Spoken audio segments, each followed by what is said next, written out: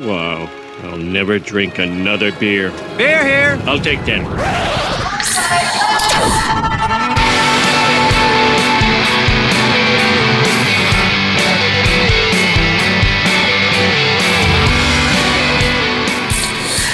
Hello to all you yummy tartlets and welcome to the Canning Run podcast.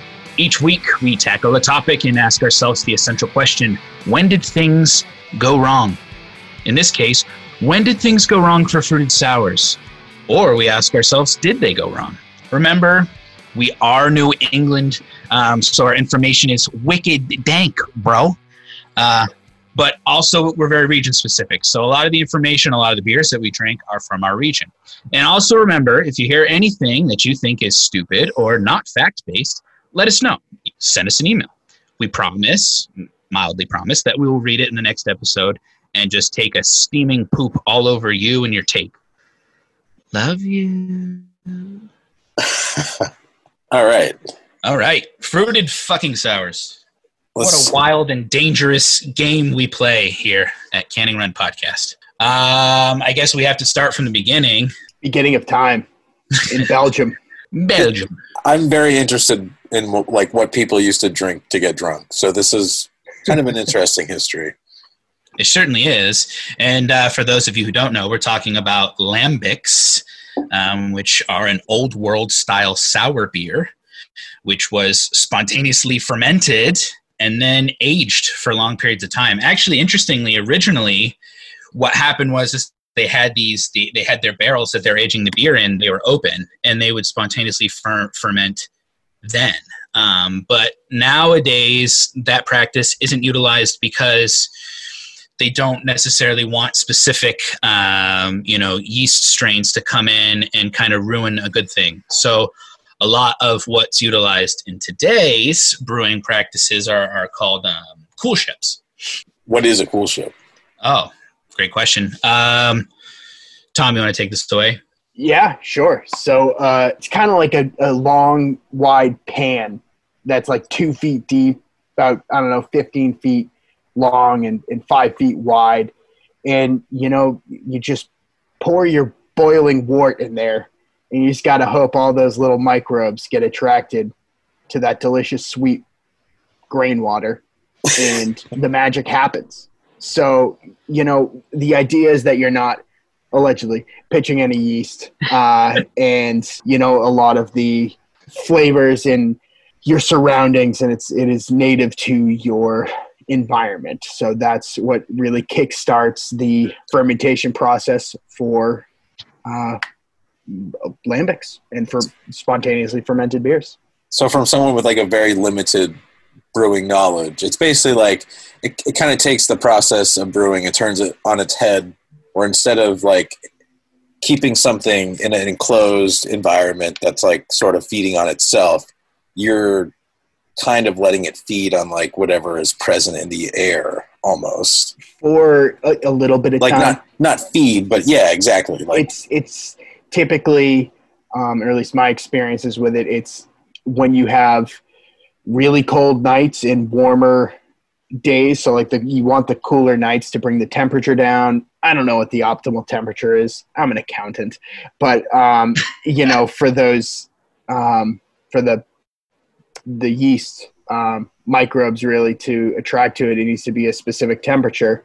And then it's, from there, once it's cooled and at another optimal temperature that I'm not aware of, or at least forget, it is then moved to barrels, typically for barrel aging. So, it's in the coolship for, 12, 15, 20 hours. Yeah. Okay. And it's, and what's interesting about needing that cold, back when refrigeration wasn't a thing and air conditioning wasn't a thing, they would have to brew these beers very specifically in the winter and the early spring months. So what's interesting that what I was reading was that in the year of the 1900s, when these beers were being brewed, they had 165 days where they could brew these beers. And what's interesting is that now, because of global warming, it's down to 140. Wow. So I wonder how rapid that that amount of days that you can brew lambic style beers will decrease, Right. at least in the way that they have been made. So like places like Cantillon, places like Driefonteinen, who still brew in the same locations that they have for 100 years. Because what's interesting is that I didn't know is that Cantillon opened in 1900. I did not know that.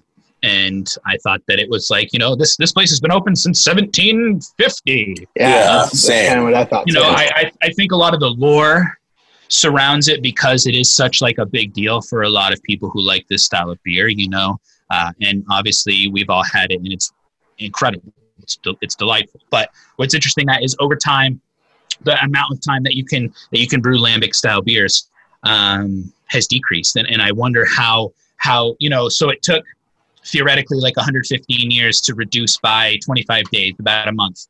I wonder how much that window will close now that we're in like a rapid heating Right. type of It's like an exponential type of change.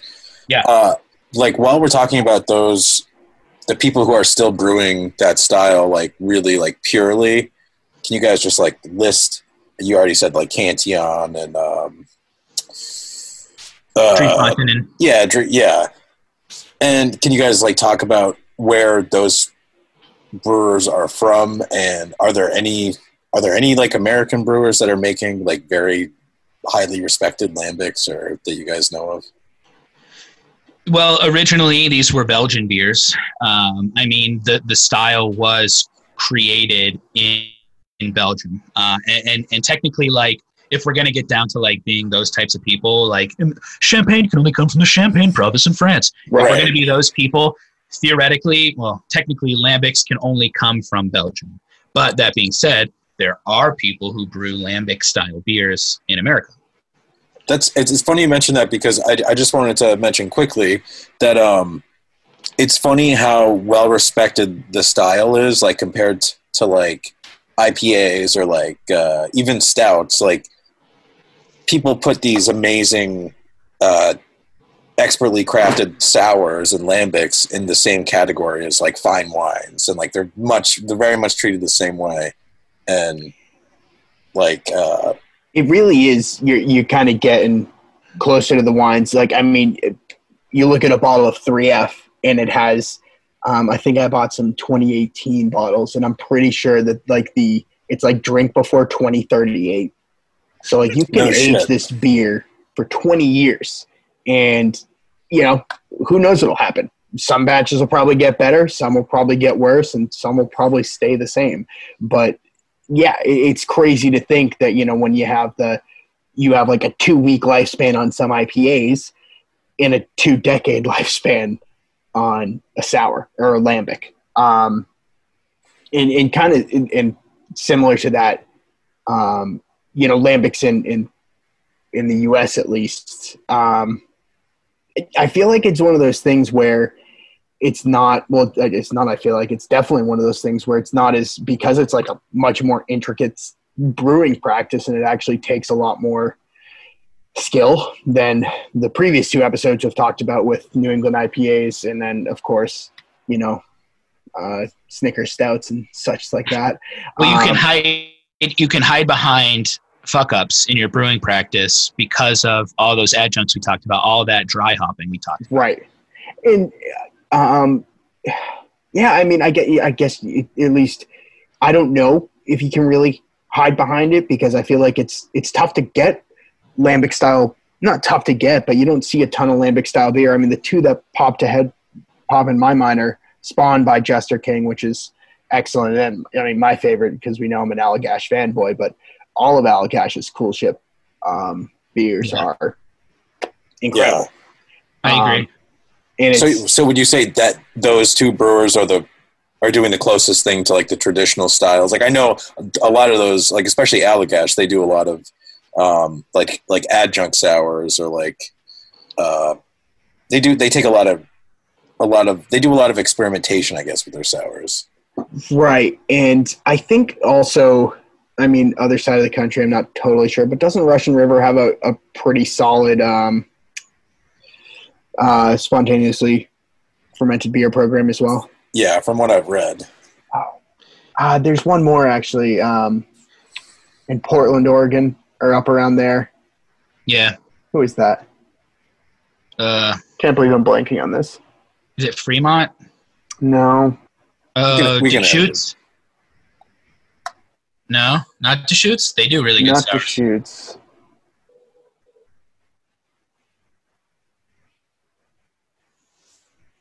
I mean, back before it was bought by AB InBev, Wicked Weed had this place called the Funkatorium, which still exists, and I know they were doing a lot of really rad sour type stuff down in Florida, but then they sold off, and I think they just kind of, to be honest, once they were bought by AB InBev, I stopped paying attention, which I think a lot of us, kind of people who are into craft beer sort of do. DeGard. DeGard is the one I was thinking of. Okay. Sorry for my... And side project. Yeah. Yeah. So, I mean, there definitely are a handful.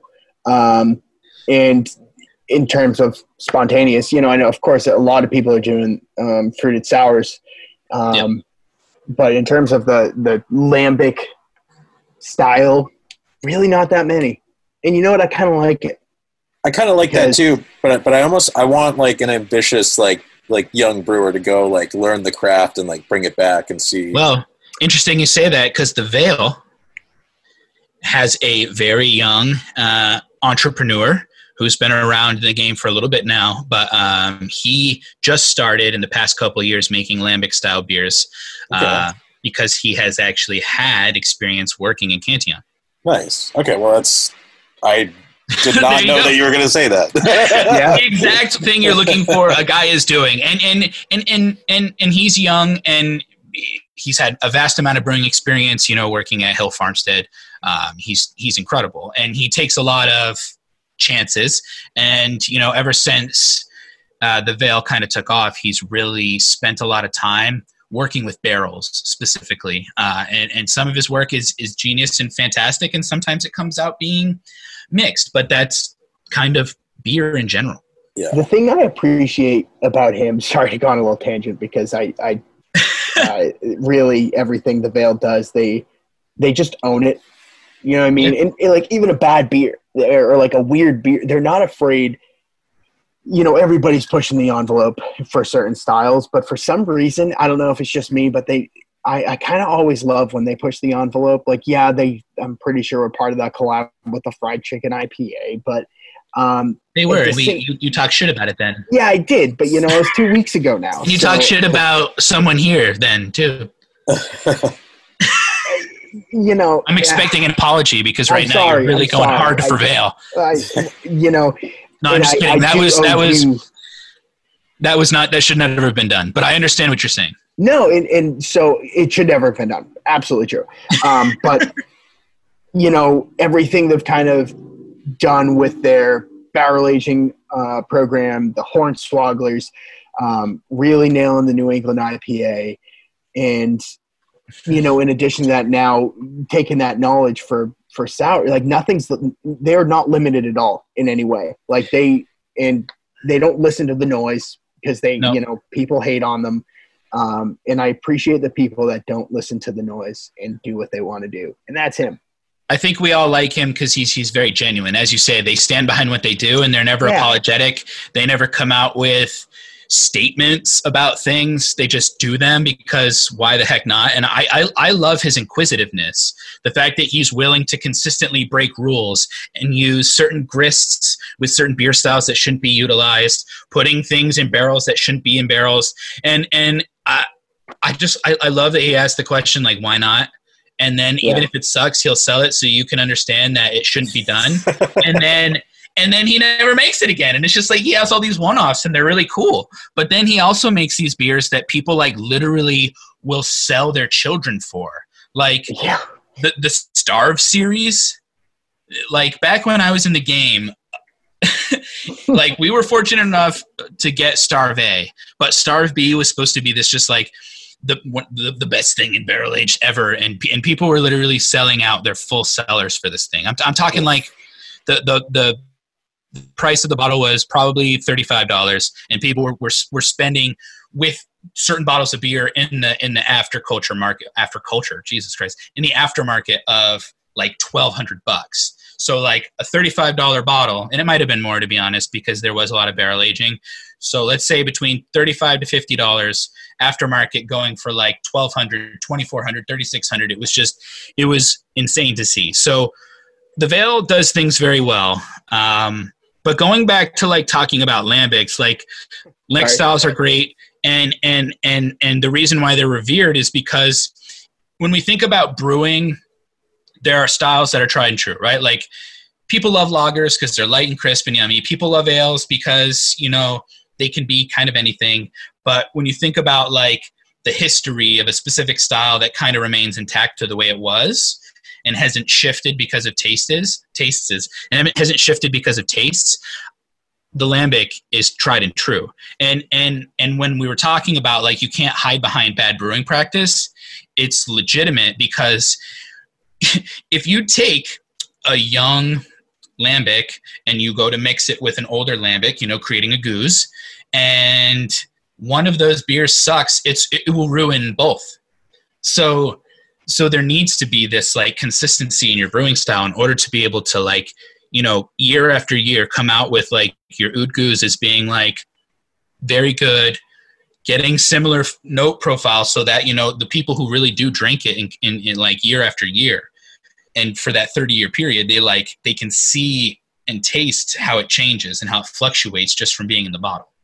At the same time, in terms of inconsistency, and if you add a bad batch when you're blending, it also hides slight inconsistencies. So from year to year, you know, you might have something be slightly different. If it's still good though, you know, it's still good and gets blended. But I think that's, you know, also adds to that consistency aspect of it.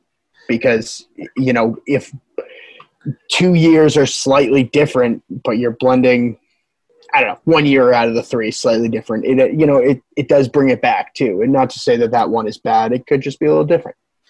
And maybe that difference is what makes it so heralded as like this like incredible beer, you know, because it transcends that normalcy in a way that's like really delicious or wonderful. Right. And those one-offs do happen because, you know, the ingredients change, you know, weather changes. You know, it might just be because it is spontaneously firmed, one of those things. Or maybe, you know, that newer beer with, you know, some of the yeast still active being put in with the older beer has that, again, that secondary fermentation happening in the bottle that really, I don't know, it's exciting to think about. And that's what makes it so good. And it's so specific. I think there's a lot of synergy that happens in like the gooses that can't really happen with other beers. Like if you combine like two, like I know a lot of people don't do this, but if you combined two stouts, you know, you're probably going to be able to like taste a little bit of both and like maybe put your finger on some of the flavors. But when you are putting together these complex sours that are like it's just still like, alive. Yeah, they're alive. Like you're literally creating like something that becomes one. It's not just like mixing. I don't know. It's just on a different level of creating something new, I guess. Yeah, no, I know what you mean. And I think that, you know, just that aspect that it's still in the fermentation process really adds a fun little twist to what can happen. Well, what I like about it is it adds this like layer of like, once I put these two things in this bottle, there's nothing I can do. Yeah. You know, like the natural yeast within that bottle, everything within there creates its own thing, you know, and that's kind of exciting, you know, that this thing you're drinking that's so wonderful and delicious and has these literal, like you're not going to get the flavor profiles anywhere else in the world, which is exciting too. You know, like when you think about like a really good lambic, you certainly think of like some tasting notes, but you're like, it tastes like a lambic because nothing else in the world really has that kind of flavor profile. And that's beautiful.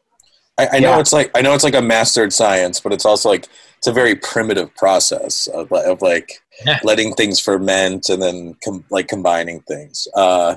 So just one more thing while we're still on lambics before we kind of dive into the fruited sour just that topic in general, which I think it kind of moves away from the lambics a little bit. Do those like legacy brewers make fruited lambics, and can you name anything that stands out, or do they kind of stay away from that because they're purists? Great question. The answer is yeah, they fuck with fruit. Okay. And thank God they do. Yes, thank God. But to be fair, like the fruits that they mess with are they're always the same. And there might be some blending here and there, but for the most part, the kind of like the big three are gonna be peach, strawberry, raspberry, or like some sort of grape. Usually like, oh yeah, sorry, holy shit, Creeks. Yeah, Creek is literally a style. Whole style. Yeah. Sour cherries. Sorry guys, sour cherries. Yeah, I would actually say that number one. Sorry to the cherry. Number one is cherries. And then number two and three, if you've ever heard of a framboise, that is a raspberry. It's a raspberry, and then pêche is peach. Yeah. So those are the big three. Other ones are different types of grapes, strawberries, pineapples, other things like that. Not seen as much. And does that stuff get shipped here from those like legacy brewers? I keep calling them that because I only know two of them, and I can say Cantillon, but the other one, no. You can just say 3F like me. That's what I do. A 3F. I like that. I mean, very infrequently are they sending. Okay, they send a limited amount of things from Cantillon, like. Sometimes the Creek comes through. A lot of times Iris comes through, which actually isn't fruited. It's just dry aged. It's dry aged and then hopped. Gotcha. But every once in a while, you'll see someone come in with a Fufun, which is aged on apricots. Creek does come through every once in a while. And then not really unless you're going to like a specific event, Zwanza Day, are you going to run into some of the rest of them, like, Rosé de Gambrinus, which is the framboise, Nath, which is a rhubarb, Vigneroni. Little foreshadowing here, but they're not, it's like, I'm just saying they respect the style enough to not add Skittles to it, right? Never ever. Never anything synthetic. It's always natural, because like part of the beauty of taking that fruit from the orchard is that on it is that natural yeast from that orchard. So, exactly.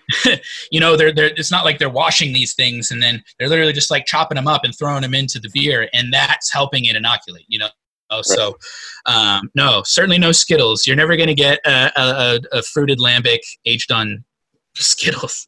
I sure hope not. Yeah. All right, let's. I think before we diverge, okay. I know you really want to diverge into this, but I think we have to talk about a little bit about like this, and I've named this the Belgium invasion. Yes. About how a few years ago, and to be clear, Cantillon is in distribution. It ships all over the world, so it's at least to get the goose, it's relatively easy to find. Not easy, depending on the year. However, it's insane to me how much, these old world sours have exploded over the past couple of years. I feel like they've come out more. It's been a direct response, from my perspective, to the pastry boys. I see a lot of anti-pastry boys still waiting in line to get the pastry stout and then flipping it for Cantillon. Which I think we briefly talked about last episode, but it's insane in how, it really unfortunately says more of the value for the pastry stouts than Cantillon. If you can flip, a shitty sweet stout for Cantillon, of course, you do it in a heartbeat, but it really has kind of been it's like gold.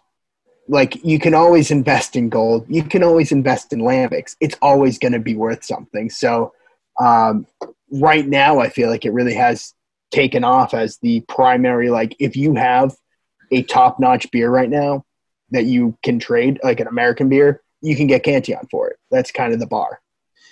Yeah, and I think it's actually kind of a natural progression. I think, a lot of people started like drinking craft beer in the 2015, 2016 kind of boom.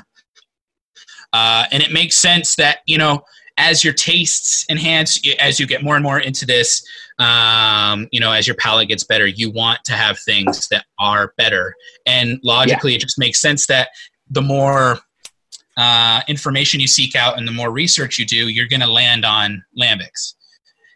Just because, it really is kind of counterculture to that excess that we've been talking about for the past couple of episodes of just putting way too much stuff in beer to make it as sweet and as delectable as possible. It's just it's literally the exact opposite. It's going back to the roots of craft beer. It's going back to the root of just brewing. Yeah, I was just going to say, yeah. I think it, and the roots even go deeper than that, where it's like humans and fermentation. I don't know if anyone else has done this. I'm saying this just picking raspberries today, but if you pick a raspberry that's just a little bit fermented and you put it in your mouth, there's something it's kind of weird, but you're also oh, this is good for me. And I think I know all beer is kind of like that, but especially lambics and American wild ales too, like Treehouse's Native 1 or Native 2 or whatever. All their Native series are excellent beers. Yeah, that's a good point. And what's interesting about that for us is that we're tasting natural yeast from the region we live in, which is actually kind of really cool. Yeah, it's probably good for you too. Yeah, no, I agree. It's really in my opinion, the most fun aspect of sour beer, because you're eating a little bit or drinking a little bit of your agriculture. It's kind of cool. Very cool. No, I agree. That's cool. And I think it comes back to what you were talking about, Justin, is that connection to nature in a way, that beer style is much more connected to our world than say a lactose fruited IPA. Yeah. Or an IPA. it's you could make some of these lambics and some of these sour beers, almost in nature if you had just enough, but to get 6 pounds of hop pellets to make a triple hops double IPA or something. It's it's so far removed from natural humanity. And then going back to Skittles, you talked about putting that literally in an IPA, which has been done. There you go. And a sour, which was delicious. Oh, that's true. It was a sour. Yeah. Oh, God. But just to, again, as this progression's evolved, it's been harder and harder for those of us who do enjoy the style to get it, to attain it, because those prices to get it are so high. But also, for those of us who love the beer culture aspect of the Zwanzadeh experience, it's kind of gone. Yeah. If you ever got the chance to go to Zwanzadeh between 15 and 2017, 18, those, or at least for us, because that's when it was, craft beer was booming. There was a huge surge for everyone. And just before it got a little too intense for Zwanzadeh, that was just peak. I mean, going back as we kind of discussed, I went to 2016 Zwanzadeh. Tony, you went to 2017, and then we thought, hey, we should all try to get to 2018 together. We'll just get tickets. They go on sale 7 p.m. Let's do it. And we all log on at 7 p.m. I got one ticket, and it was sold out in 17 seconds. I got 0 tickets. I got 0 tickets, but I think a part of your point of why it was so good then is because as craft beer was booming, I think the people in the game, Armsby Abbey and places that try to promote really excellent beer, they were trying to outdo each other. I'm sure Armsby was trying to get certain beers from overseas that everyone's trying to get. And if you get it and you make your event that much better than other people's, I mean, that's a good point. Goal. There was an insane amount of Cantillon beer at the 2017 Zwanzadeh. And I think it has to do a little bit, as you were saying, with that relationship between Armsby Abbey specifically and Cantillon, the brewery, because they have Cantillon throughout the year. Yeah, and that's big. Also, just to give a little context here for anybody that may not know what Zwanzadeh is, Zwanzadeh is essentially Cantillon brews this one batch of beer. And I believe I don't know how they choose. So this is, where send us an email if any of these facts aren't facts. But essentially they choose venues across the world, and it's actually really rare. I know in Massachusetts here, there's typically been 2 locations a year that are chosen, 2 or 3. Armsby Abbey, Trillium hosted a few, Lord Hobo hosted a few, and those are really. I think there's one actually out Springfield, but that's too far. That's basically upstate New York for us. So, long story short, they brew this weird, funky beer, and they distribute it. And at a certain time, I think it's 3:00 Eastern time, I believe. So whatever that is for Belgium, there's like a worldwide cheers. Everybody raises their glass and drinks this annual celebration beer made by Cantillon. So really, in my opinion, the absolute coolest thing about beer culture, that the whole world at the same time is raising a glass, cheersing each other, and really cheersing Cantillon for just being the shit. I mean, it comes back to that sense of community that really has been and is the whole purpose of really drinking good beer. It's getting together with those you love and sharing something that is meaningful. And Zwanzadeh perfectly encapsulates that. And I'm just, I guess in a way I'm a little bit butthurt because I didn't get to go in 2018, and by 2019 we're just forget about it because we're not going to even get a ticket. Where it's that's the kind of mentality that you go through as you progress, and it's just I'd love to get back there because it really is a beautiful thing. Everyone cheersing at the same time, drink at the same time. It's just this everyone's together and you're one. Yeah. It's beautiful. Yeah. I think last year we did our own little beer share on Zwanzadeh. I could be wrong. I know we did in 2018 because we were definitely butthurt about not being able to go. So. I was so upset. And then I got an email literally the day of, 30 minutes before, being hey, someone's willing to sell you their ticket. And I was probably me. I know it wasn't, but Oh man. At that point I'm I'm not going to go by myself and just stand there like Steven Glansberg. Can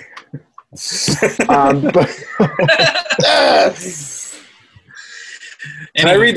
I want to read this one quote. Since while we're still talking about these really high quality beers, I thought this was funny from this New Yorker article about sour beers.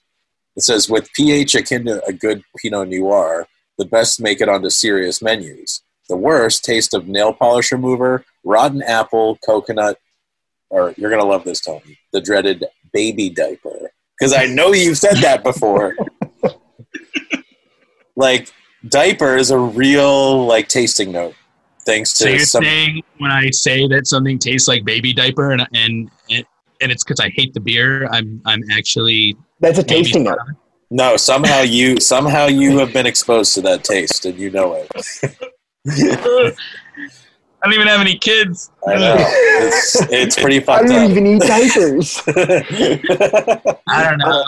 I guess if you're in the vicinity of anything, you can kind of taste it, right? Whatever.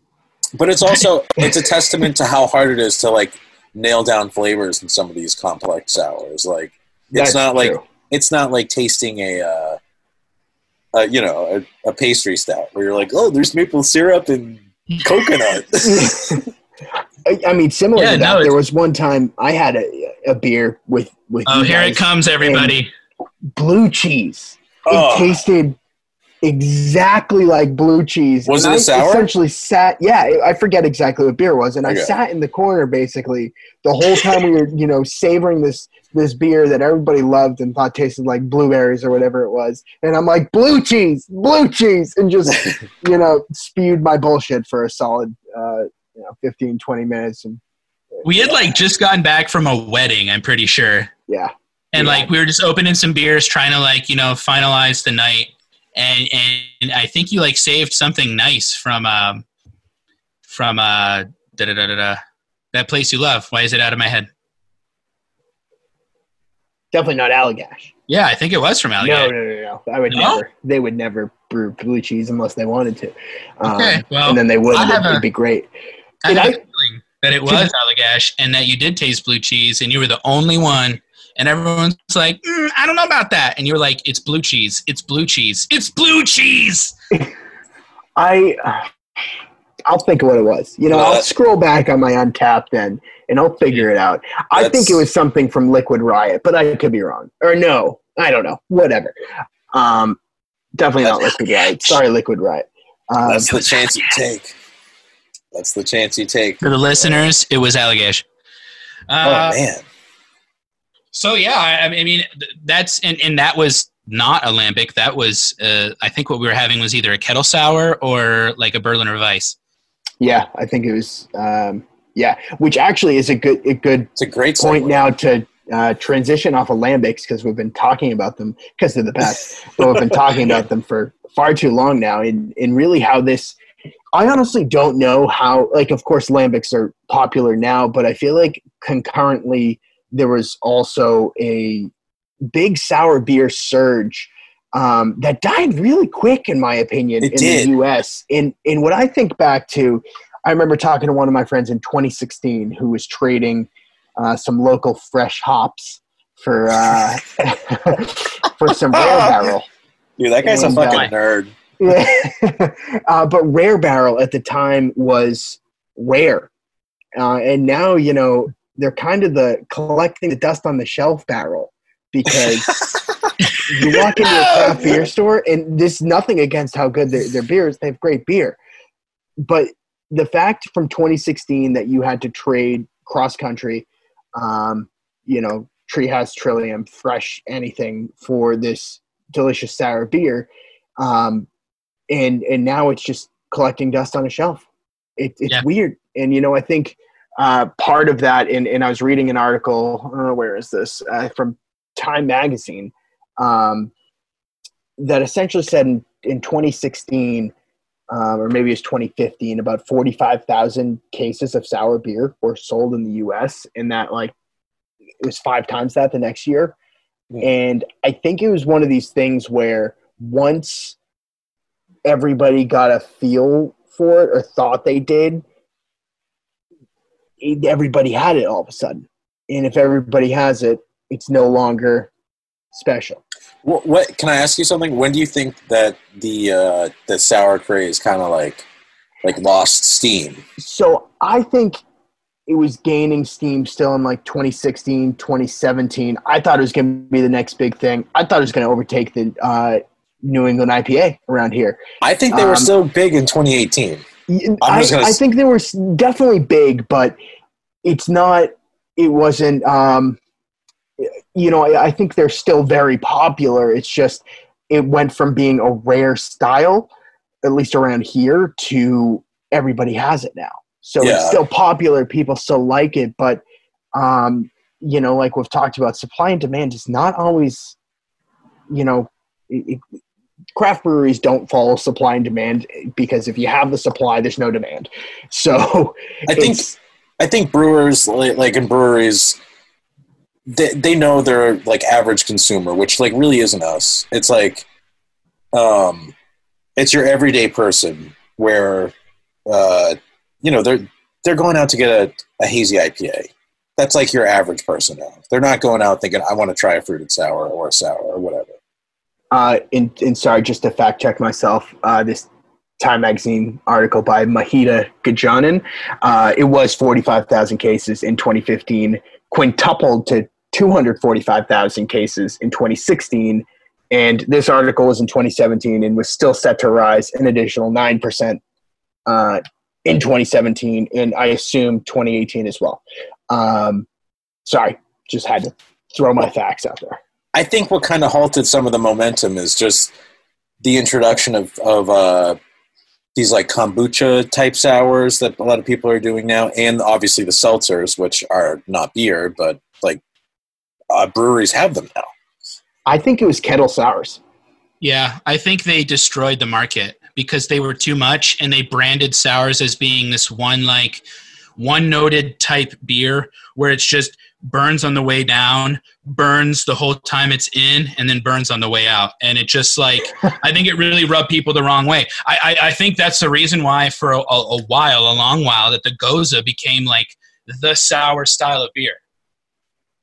It really I think did. you're right. And also for the breweries making it, would you rather have a 2 to 3 week turnaround for a kettle sour, or barrel age something for 18 months? So these poor breweries that did it the right way, invested in all these barrels, not cheap, and, you know, have their own kind of native yeast strain, and they're pitching, you know, that yeast into their barrels. And then, you know, they have to wait 18 months or whatever, you know, however long. And other breweries all of a sudden just started cranking out these kettle sours that, you know, a lot of them are delicious, but it kind of followed, in my opinion, a similar weird trend to why do craft beer drinkers love their esophagus to feel burned? Those beers are way too acidic. They taste way too metallic. It turned into like I love the sour. Like, I love when I can, you know, really feel the burn in my throat. And I'm like, why though? And I think a lot of people like kind of misinterpret that like kettle sour. Like, people who are newbies kind of think that that's like funk, but it's literally not. It's the opposite. Like, yeah, it's not funk. It's acid. There's nothing funk. It's literal acid. It's not pleasant. I think overall, it like, if done well, it is enjoyable. But I think because things just got, you know, so much, we were consuming so much, it got to the point, like similar with the you know, the pastry boys, it started making us feel ill. And for me in general, like, if I have even, let's say 4 ounces of a kettle sour now, I'm down for the count. Like, I will not sleep that night. I won't. And unfortunately, and correct me if I'm wrong, but it's not even just the kettle sours. I think it's been difficult for some breweries to grasp this beer has been in barrels for 18 months and it came out not what we expected. So let's throw some fruit in it and see what happens. And, you know, it's a little better, it passes, and it's, you know, people don't really know, or for a while didn't know what to expect because it was rare. And when they got this bomb of just burn from the sourness, I think it was accepted for a while. Absolutely. Until we, you know, especially with the kettle sours, we go into the excessive amounts of fruiting. Because there are some that are delicious and not sour, but at that point, you know, if you give me a glass of raspberry puree and just raspberry puree, I'm going to love it. So why do I need to put a shitty beer in it now too? I was waiting for you to say that you were going to hate it. And I was going to say, that is the one thing you can never add enough of in a beer is raspberry. That's true. Yeah, no. Well, but it's always delicious.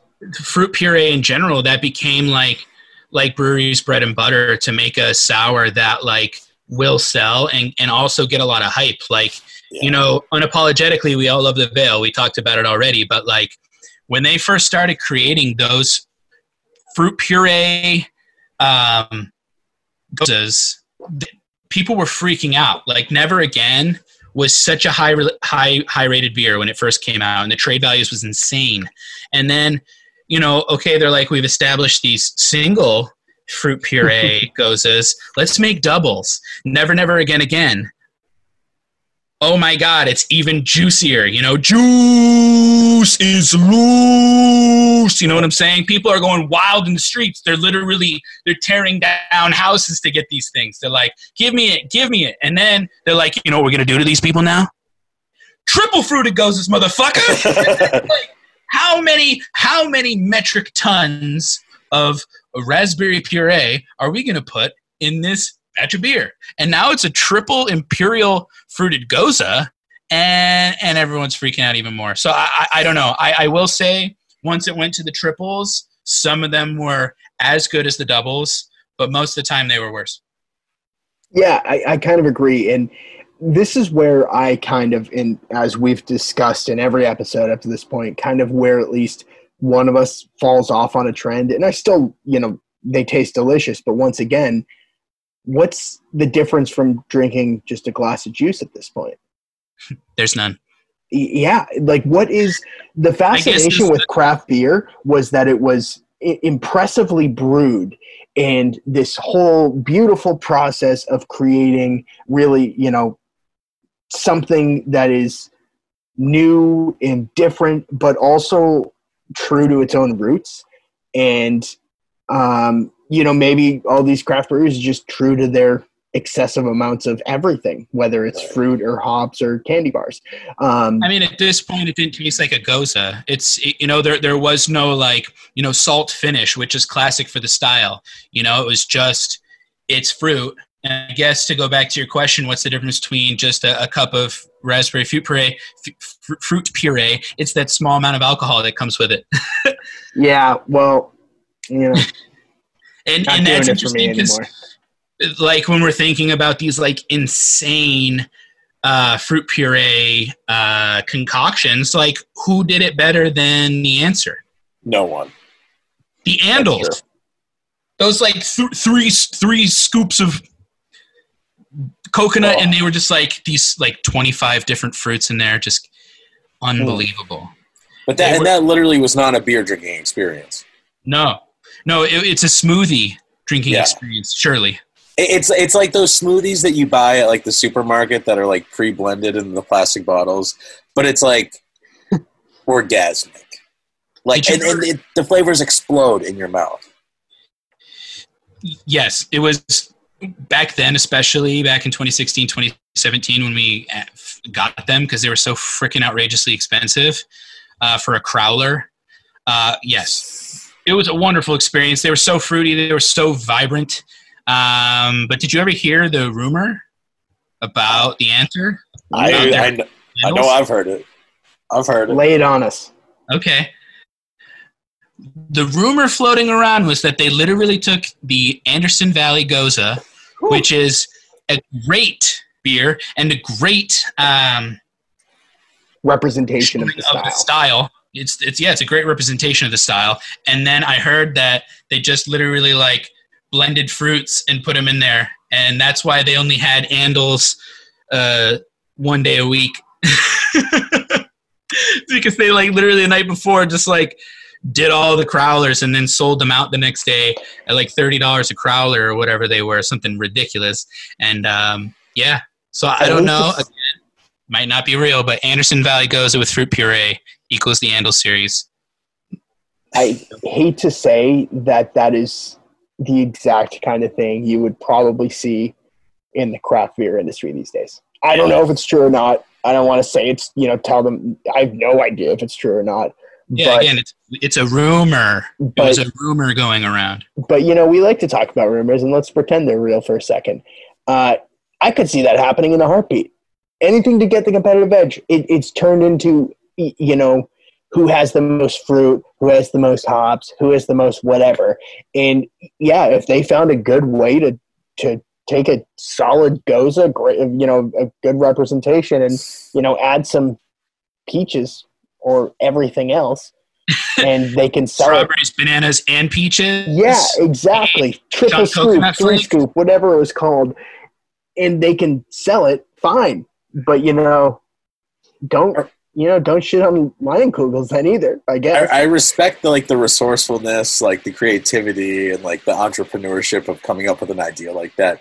But I respect everything but the brewing practices, which is kind of, it's ironic because in the beginning of this podcast we're talking about how it's a style to be respected. It's the original styles, and again, just like with stouts and just like with IPAs, it becomes this bastardized thing where you literally have some new kid at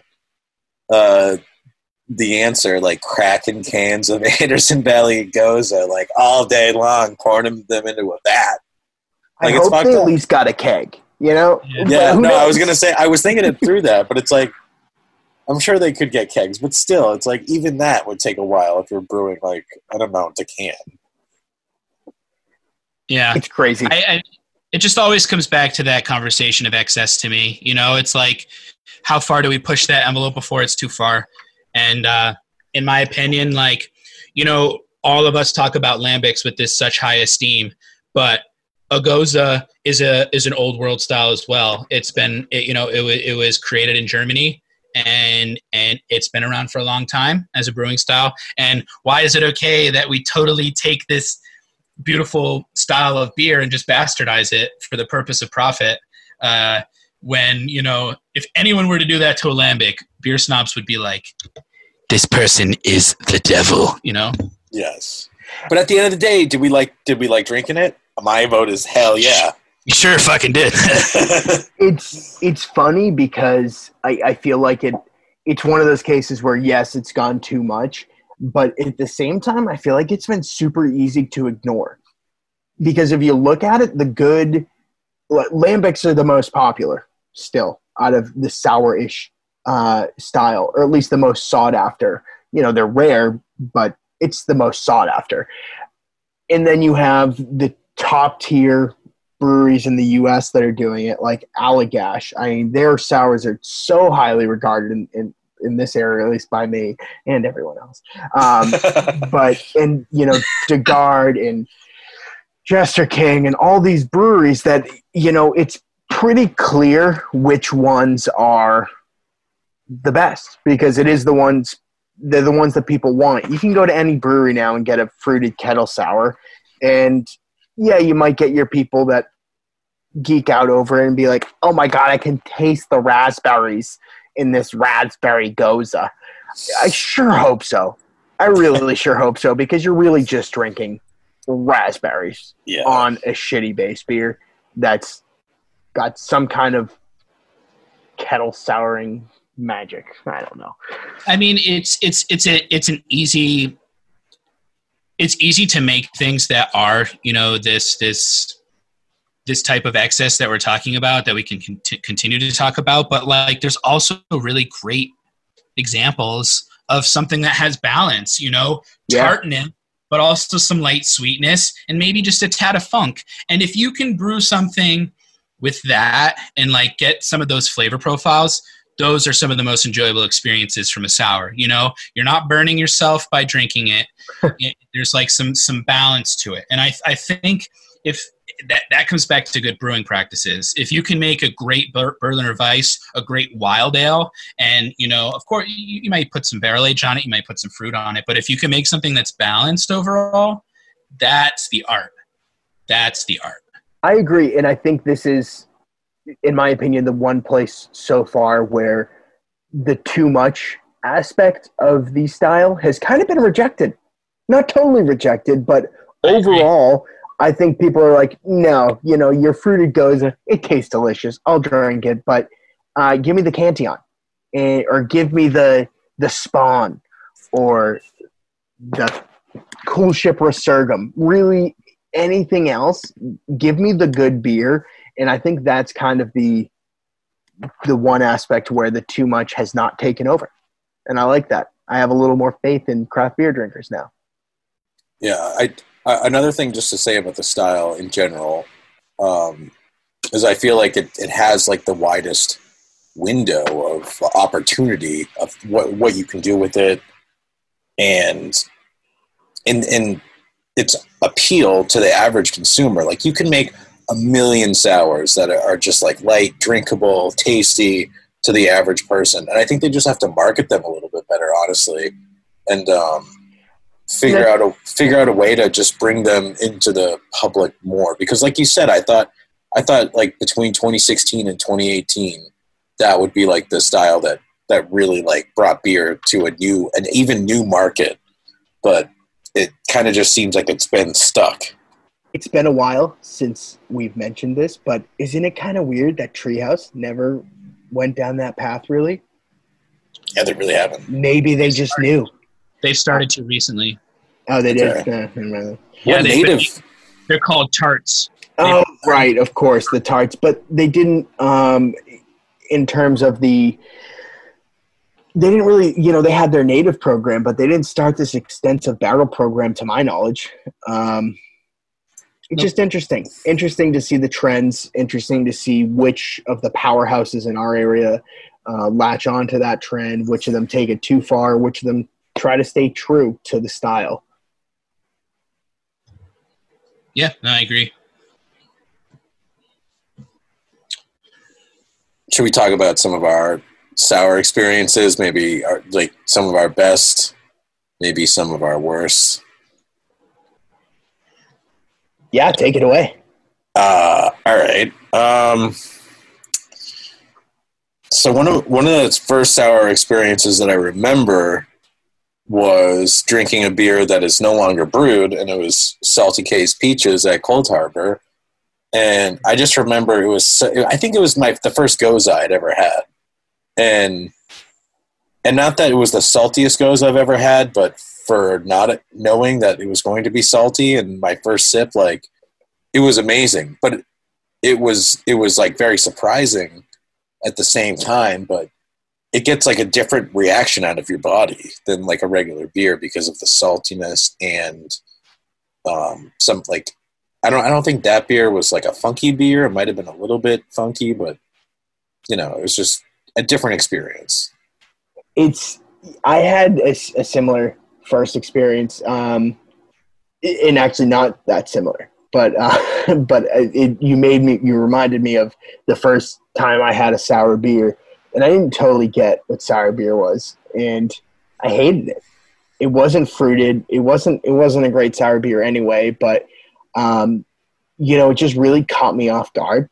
And I feel like that first time it often does. And, I know a lot of people kind of gain their sour beer palate starting with fruited styles.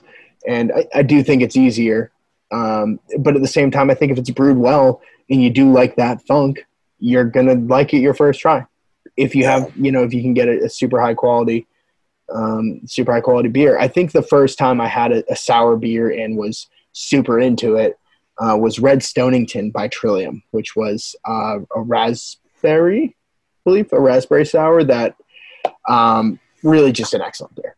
Fan of their wild program, and feel like they've stayed pretty true to what they think should be those barrel aging styles and how they should taste. And I appreciate that, even though I didn't know anything about it at the time. Also, just another super fun beer that I love is the Westbrook Goza. Westbrook from, I think it's just outside Charleston, South Carolina. But their Goza is also just great representation of the style. So if you ever see one, pick one up. Is that a hard beer to get, or can you get it at like local? You can't get it up here. Okay. It's in distro down there, though. Yeah, exactly. Comes up to about like the DC line. It's just a good beer. It is a good beer. I mean,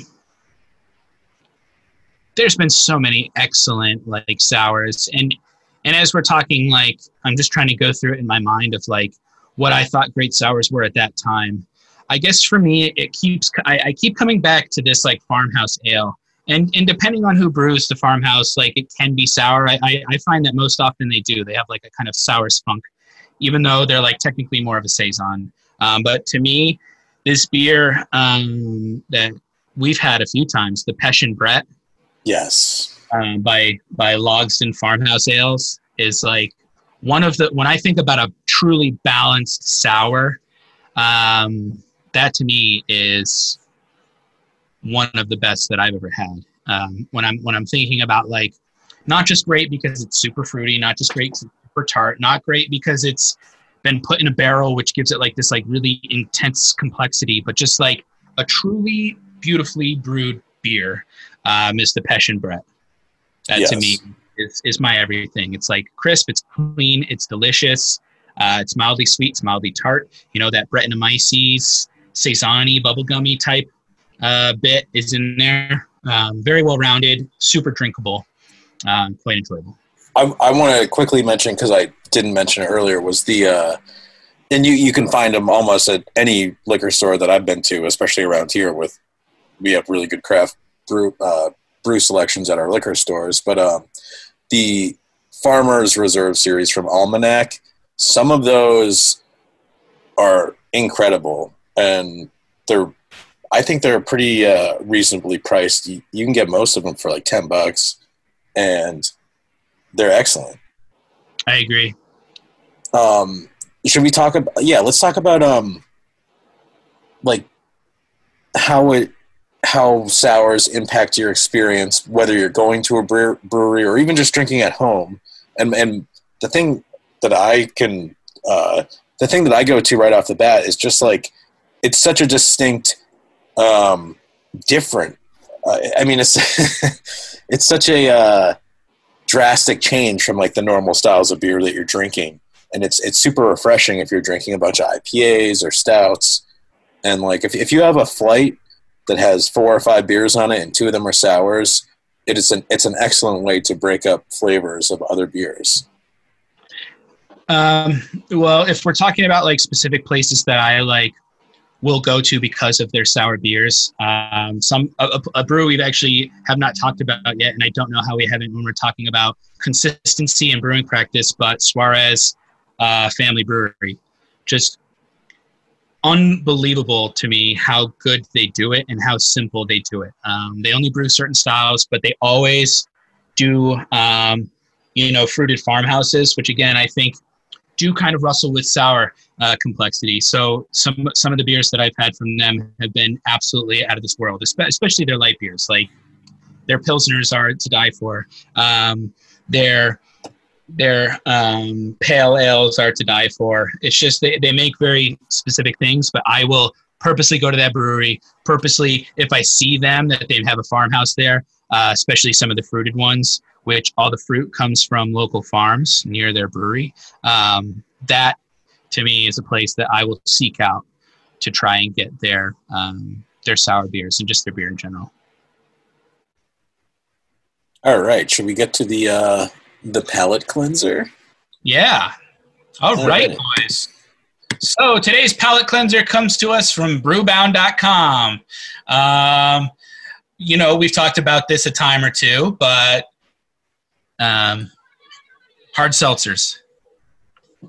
Yeah, I mean, came up tonight. I mean, I think it's a good topic for this episode because I think the hard seltzer market has stolen a lot of the oomph out of the sour market, and I don't really mean like the legacy like lambics and stuff like that, but like just your regular Anderson Valley Gozas, your even some of the kombucha stuff. Like the seltzers are really like I don't like what they're doing to the market in general. Interesting. I don't like that you can get them at breweries. So I look at the seltzer, and maybe this is just because it's me personally, but I look at it as a revolt against the too much. That's to fair. The point where or at least I'm on the seltzer bandwagon. I'm not afraid to admit it. I'm not ashamed. Give me a mango White Claw all day. Because in all honesty, if my other option is, a kettle sour with a shitload of mango in it, that's got hangover written all over it. And if I'm sitting back at the beach, just hanging at a friend's house, watching the bees play, I'm crushing the White Claw because it's refreshing. And I think I wouldn't have been like this years ago, but once craft beer started to lose the refreshing aspect, I joined, and it's not the only thing I drink by any means, but, still have a deep love for craft beer. But right now, I think this is the boot in the ass that the craft beer industry needs, except they're just accepting it and all brewing their own seltzers now. So, I mean, it just comes from, again, you just spoke to it, the excess in the market, like no one needs a quadruple, triple IPA, and it speaks to the fact that like we as consumers are hungry for light styles. We're hungry for things that we can drink and enjoy, sitting on your back porch, enjoying a nice summer's night, and what's interesting about this article is that it talks about, because last weekend was the 4th of July, and it talks about how hard seltzers had a 134% increase in market share from last year, 2019, July 4th, to this year, 2020, July 4th. $138 million were made that weekend alone just from hard seltzers. I think you're going to see that number probably either do the exact same thing or even be even crazier next year too. Yeah, and it's interesting just because there are, the White Claws and the Trulies are gaining their steam still, but introduce the Nooners now. High Noons. Yeah. Yeah. Those are kind of hitting the market pretty hard right now too. They're good. And They're expensive. also, They're more expensive. yeah, they are more expensive. I don't know. They're equally refreshing though, and it's all cheaper than craft beer. That's the problem. It is a problem, and be careful what you wish for about saying that you're like kind of like about it, because the bigger the market share that these like Trulies and White Claws get, like they are going to start introducing more drinks that aren't necessarily seltzers that take away from the sour market share. Because like even Truly, they just released some lemonades which are amazing and like very drinkable. And they're going to keep coming up with shit like that. I guarantee you. It's just a pendulum. And, right now in a way it's circling back to Mike's Hard Lemonade, isn't it? Yeah, totally. With that Truly. Yeah. Which is insane. Smirnoff. Yeah. Smirnoff was the number 5 highest selling alcohol product. Number 1 being White Claw, 2 being Truly, Bud Light, Corona, and Smirnoff. That was this year? For this year, those were the top 5 selling alcoholic beverages for the July 4th, 2020. That's fucking wild, dude. Also the Smirnoffs, and I don't want sweet. I just don't want sweet. I don't want artificially sweet. And that's, that's where I kind of draw the line there too. And I'm sure, just like everything else, it will go to that extreme where we'll have, it starts out at seltzer and then it goes to lemonade, and what's next?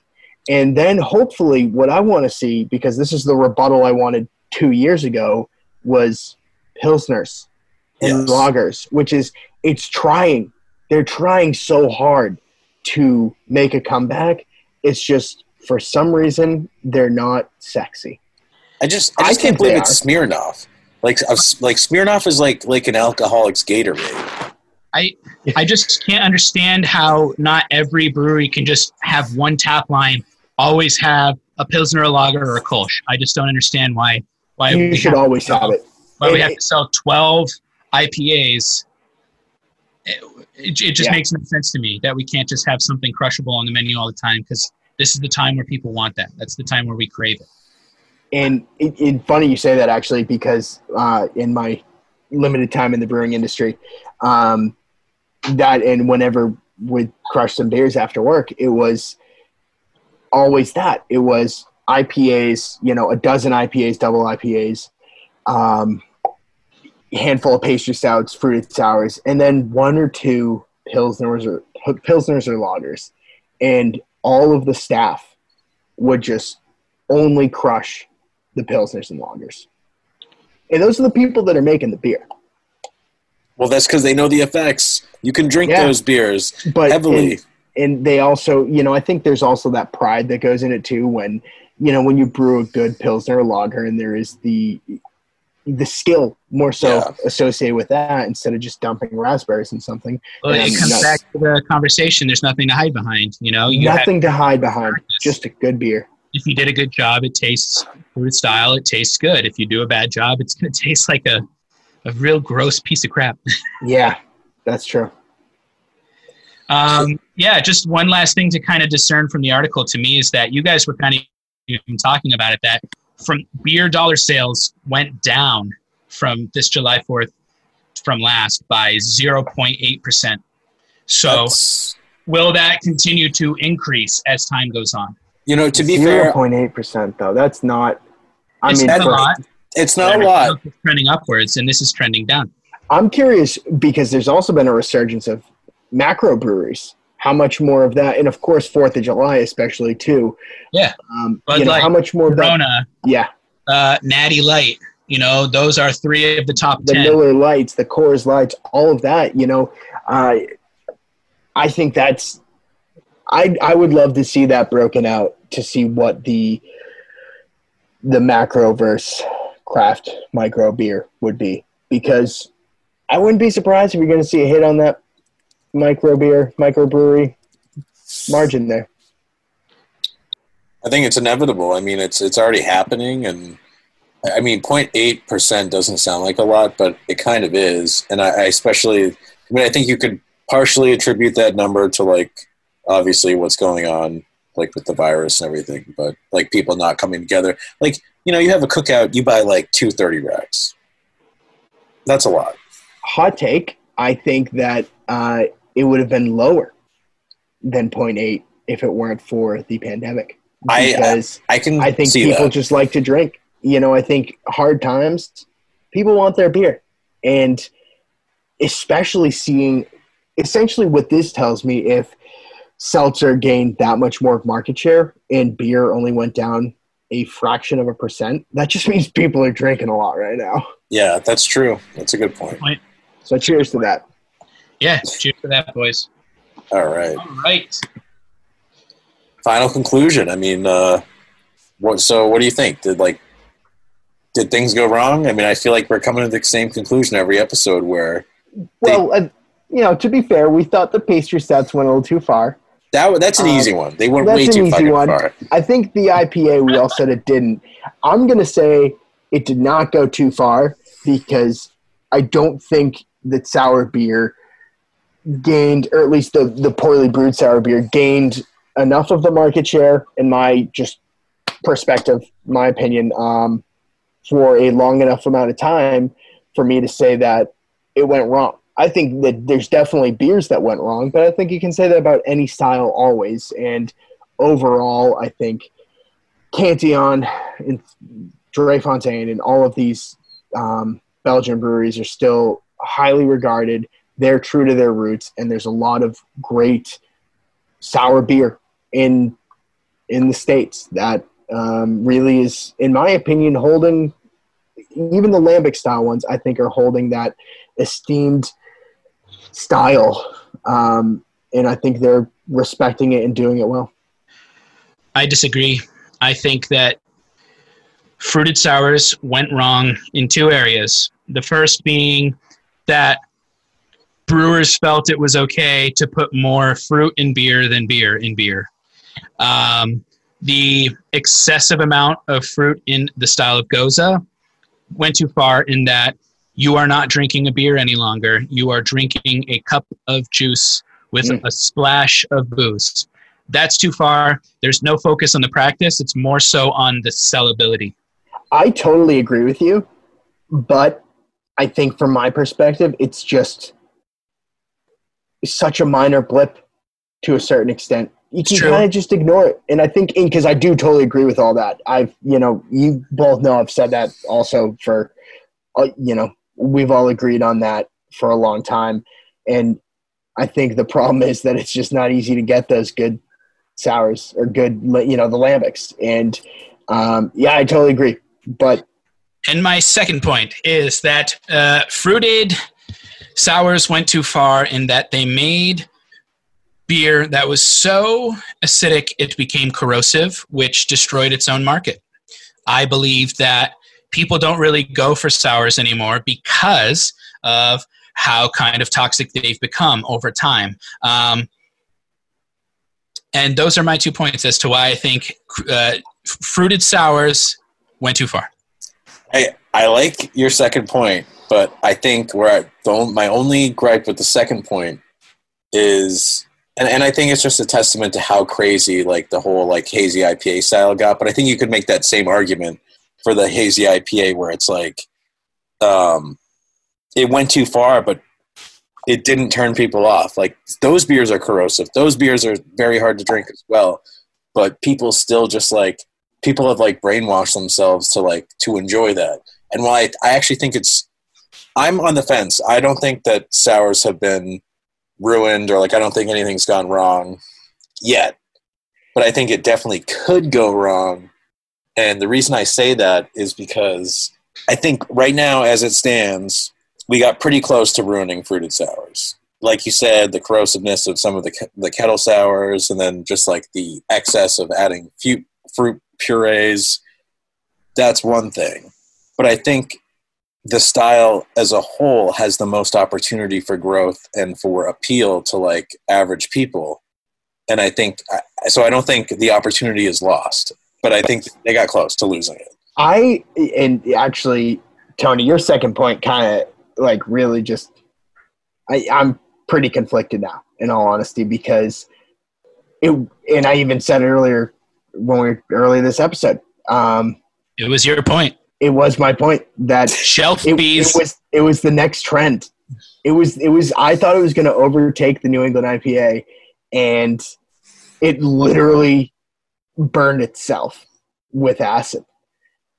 So I think from that perspective, I do agree. But at the same time, I look at it and the beers, the Allagash in particular around here, and just the really good fruited sours, part of me doesn't need to be this big thing. And I think that those are there's still a large population that stayed true to its roots. So I think the sour beer revolution absolutely failed. It should have. It needed to, and it did. But at the same time, I think it's two different things happening, because the ones that stayed true, the innovativeness failed. The true to the roots succeeded. So I think that's, that's where we differ. Yeah, and that leaves we're the same. It's just my opinion. That leaves a lot of opportunities still. Well, very valid points, and there you have it. One agree, one disagree, and one potentially for did fruited sours go too far? I'm sorry, but we're going to have to do a second episode on this because there's just too much to cover. Thus concludes the episode on fruited sours with the Canning Run. Thank you again for listening. Peace out. Bye.